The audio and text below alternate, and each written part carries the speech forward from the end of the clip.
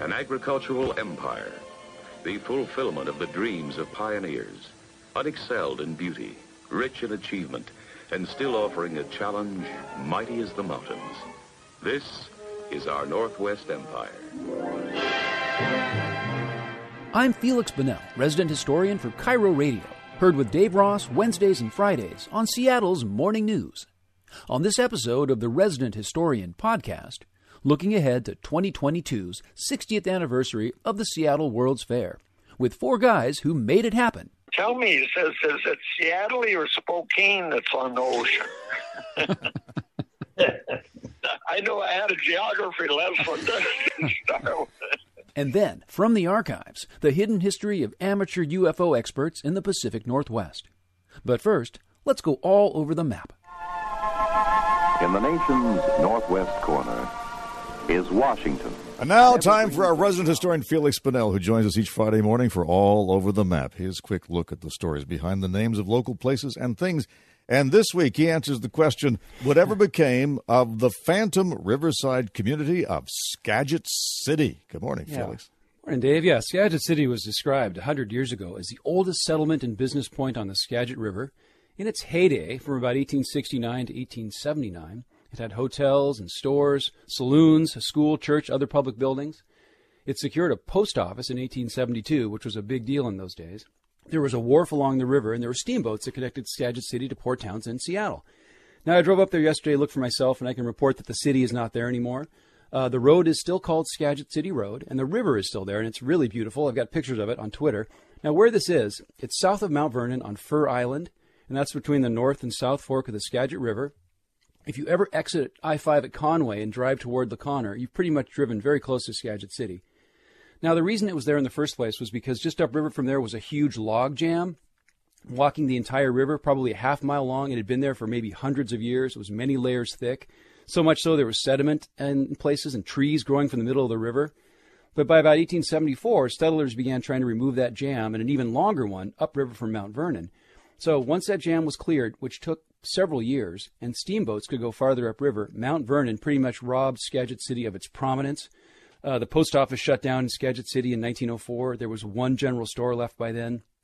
I like what a historian wrote in 1906. He said, Skagit City is associated with so much of importance and interest and connection with the early days of Skagit settlement that it will always live in local history. Its mission as a town, however, seems to have been fulfilled.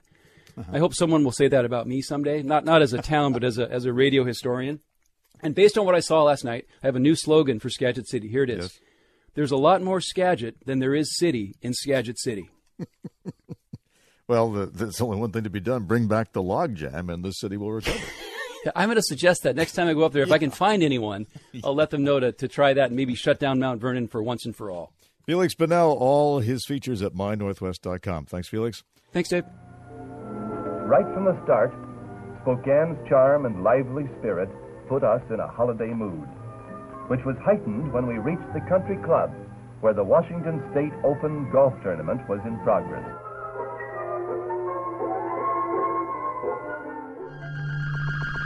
This is World's Fair Newswire, an up-to-the-minute progress report on America's 1962 Space Age World's Fair, prepared especially for this station by World's Fair News in Seattle. Oh, my gosh, the future was everywhere back in 1962. Before it opened, I didn't know this, Felix. Before it opened, the 62 World's Fair was dismissed by some people as the Mercer Street Carnival. It will mark its 60th birthday next year, but Felix is not going to wait for that. He convened a group of surviving World's Fair staffers to talk about what the diamond anniversary of the Century 21 Fair might look like. Felix is brought to us by Lake Washington Windows and Doors. Good morning. Morning, Dave. Yeah, so 60 years is a long time ago. I remain a little obsessed with Seattle World's Fair history for a couple of reasons. One is that it's still so present. Seattle Center, the Space Needle, the monorail, the fountain, even Climate Pledge Arena, the basic layout of the fairgrounds is still in place. Second reason is that Seattle Center is physical evidence of a watershed moment in local history when the city and the region dramatically changed. There's not much in the way of other artifacts of other watershed moments. You think about the Klondike Gold Rush or World War II. Those major events feel really abstract to me by comparison. Now, the third reason is the people who pulled it off, who made it much more than that carnival on Mercer Street, and who kept on doing cool things. And there's still a handful of guys around who were closely involved with the fair. I got 4 of them together through the magic of Zoom a few days ago to talk about the past and the future, with an eye to next year's 60th anniversary. Junius Rochester is a writer and historian. His father, City Councilman Al Rochester, actually had the idea for the 62 fair to mark the 50th anniversary of the Alaska-Yukon Pacific Exposition held at the UW campus. And Junius ran a booth in Seattle during the fair for the upcoming 1964 New York Fair. He has a ton of memories, of course, including opening night at the Opera House with Van Cliburn and Igor Stravinsky. But another musical memory really stands out. Jackie Souter's band that marched every single day, almost every single day, through the fairgrounds and changed his tunes and had people join him and stopped and to converse with people. And the music was around us all the time. It enveloped us. It was very, very exciting. It was a physical thing, an audio thing, but a memory that will never leave me. Let's hear a little bit of Jackie Souters. All right, here's Jackie Souters, ladies and gentlemen.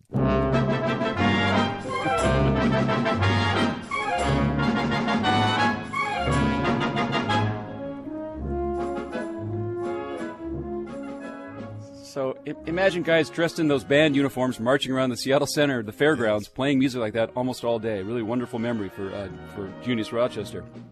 Now, Albert Fisher was head of television and movies for the fair. He's the guy who got President Kennedy on the phone for the opening ceremonies. He escorted Elvis Presley all over while they were filming that famous movie. And he later worked on other fairs and had a long career in television in Hollywood. Albert Fisher says that the more recent fairs he's seen are far more commercial. He says Seattle was special in its focus. Seattle was really one of the last great fairs that did showcase the achievements of mankind in the arts and the sciences. And I remember that opening night at the Opera House with Stravinsky and Van Cliburn, and it was an exciting event.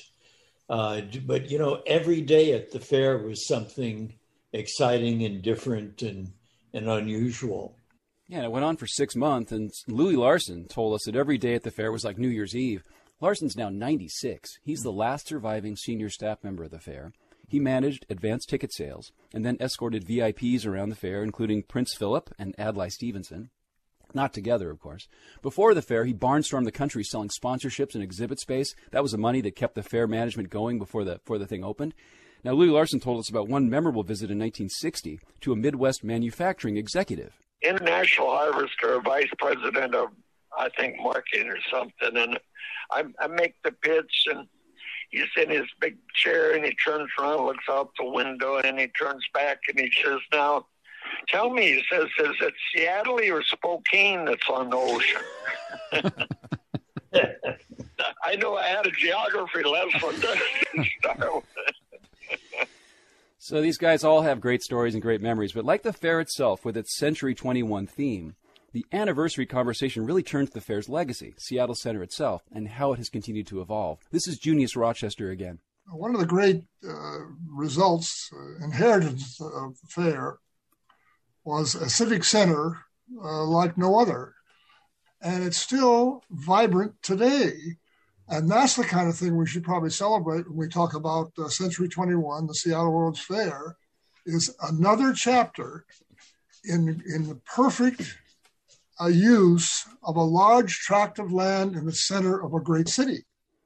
Now, the fourth guy in the group is C. David Hubanks. He worked for Louis Larson during the fair, producing events, and then after the fair, he became assistant director of Seattle Center. He was there during the years when Bumbershoot and Northwest Folklife became institutions. C. David Hubanks looks at modern downtown Seattle with places like Benaroya Hall and the Art Museum. He sees Seattle Center as the cultural incubator. If there hadn't been a place for those things to grow, it never would have happened. And yet Seattle Center is still filled with performing arts and visual arts. Some of them are different than what started, but, and then you look downtown, new symphony halls, new art museums. They would never have gotten there if there had not been a Seattle Center to start with, where they could touch and talk about being in the downtown world. But that doesn't mean that Seattle Center lost anything. Look at all that stuff that's still there. It's amazing. Yeah, it is amazing. I walked around Seattle Center yesterday, and the bones of the old Washington State Coliseum are there. It's Climate Pledge Arena. It's getting ready for the Kraken this fall. Now, Folk Life is virtual this year. Bumbershoot won't happen again until 2022. But I checked with Pacific Northwest Ballet. They're bringing back in-person performances in late September. Yeah, Seattle Opera told me they'll be back with La Boheme in October. And that's what C. David Eubanks zeroed in on. Something much bigger than a birthday party for the Space Needle. This isn't nostalgia. It's really about the whole economy and a way of life coming back. It's 60th anniversary, yes, but it's the spark of a rejuvenation of the city and the place where it all got started, which was the World's Fair, then Seattle Center. And on that very site, here comes all of these incredible institutions in the rebirth and enhanced use of the facility, because the facility has never died. It seems to me that's a positive way to look at it. Yeah, these guys all think really big, and that's what I like. I think we're past the age of singular events that can change a city the way the World's Fair did, but this kind of big thinking should never go out of style. And so whatever celebration might look like next year, I know we'll have lots more great stories to share, and I'm going to keep talking to these guys over the next couple months, and hopefully something will come together for 2022. That would be great. Our resident historian, Felix Bunnell, all his features at mynorthwest.com. For this is Cairo, where modern adventure and intrigue unfold against a backdrop of antiquity. For this edition of From the Archives, some of the earliest amateur efforts to understand UFOs, or UAP, happened right here in the Pacific Northwest.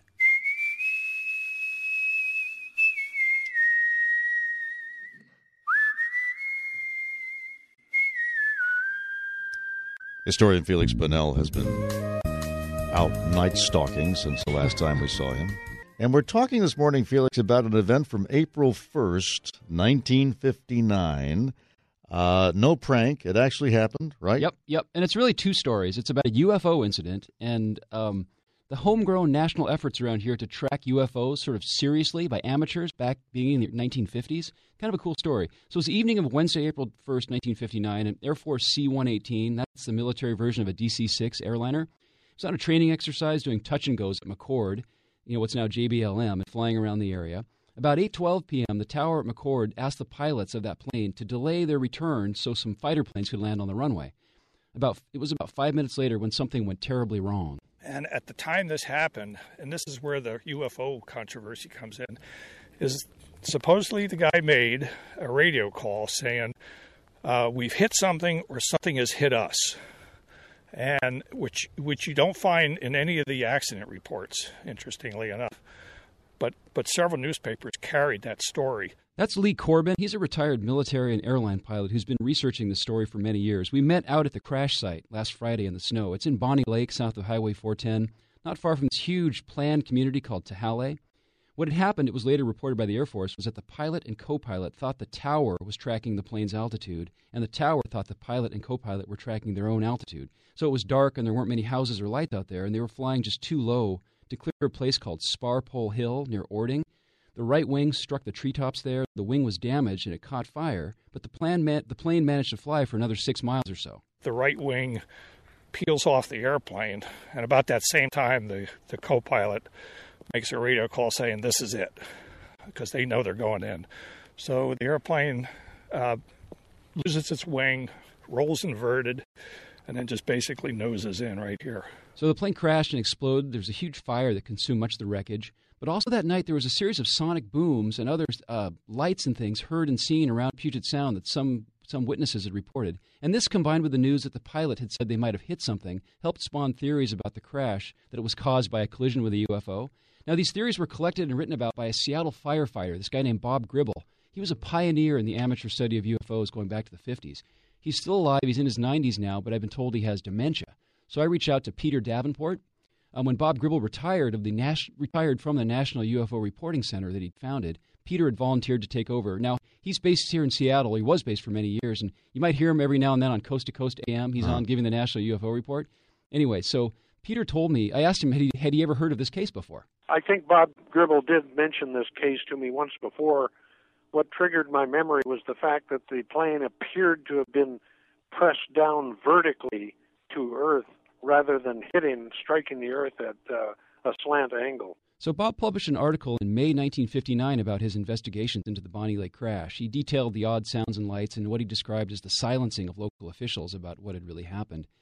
It doesn't really help clear things up much to see the crash investigation report. It still has about 2 pages of text that are redacted, and Lee Corbin has tried for years to get the full report, and he's been denied multiple times. And all those details aside, it's pretty cool to hear Peter Davenport describe this sort of big picture, a scientific and non-sensationalized approach that Bob Gribble took to studying UFOs from right here in Seattle. He set up the National UFO Reporting Center and the Aerial Phenomenon Research Group, and he also formed a hotline, a telephone hotline, which is the hotline I run today. It's been in continuous operation since October of 1974. Yeah, and as it turns out, Bob Gribble was just one of a handful of nationally influential people in this area who compiled information and studied UFOs for decades. There's sort of something quintessentially Northwest about this. Sort of reminds me of D.B. Cooper, of Sasquatch. Right. So I can't quite put my finger on what the unifying element is. We're in this isolated corner where weird things tend to happen. Yeah, I guess, and maybe we attracted people here, but one important footnote about this, I asked Peter Davenport, who's going to take over when he retires, the way he took over for Bob Gribble 24 years ago, and he's not sure. I also asked him what will happen to those irreplaceable decades of UFO reports that he and Bob collected. That's a good question. I've approached the University of Washington to inquire whether they'd like to have my records, and they expressed disinterest. The library said because we don't have courses on the subject, we're not interested in having the archives, which makes sense, I guess. But I might just burn it.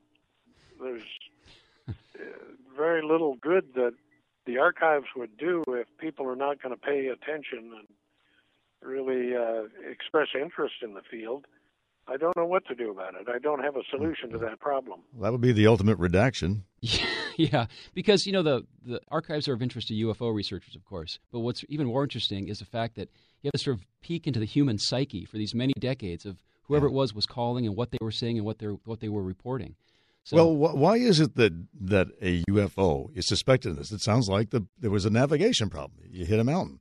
Well, but the fact all this stuff's redacted, the fact that there are all these other odd lights seen and sounds heard, and then this notion that they reported they hit something or something might have hit them, and then what Bob Gribble found is that the authorities there in Ording, who had been cooperative at first, then were sort of silenced by the military. He says in this report he wrote back in May of 1959. Yeah. And Bob Gribble and these other people, they strike me as completely scientific. I asked Peter some questions that were kind of wacky. He said, "Well, I can't answer that because that would be speculation."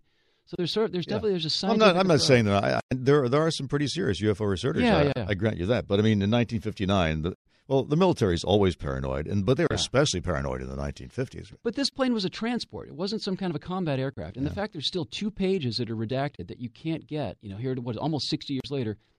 Who knows? Who knows what actually really happened, but there's just enough questions to make it still kind of interesting to look back and wonder why they redacted that stuff in the first place and why they won't let it go now. But walking the crash site, it's still littered with pieces of aluminum. Is this a piece of it? Yeah, this is all over the place. It's not like exactly littering the ground, but if you look, it took us probably 30 seconds to find that.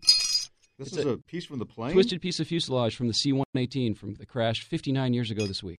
Yikes, I don't feel like I should be allowed to have this.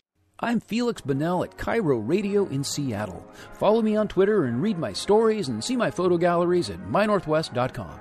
And please join me again for the next episode of The Resident Historian. This has been World's Fair Newswire, a last-minute report on progress of the Seattle World's Fair, prepared by World's Fair News in Seattle.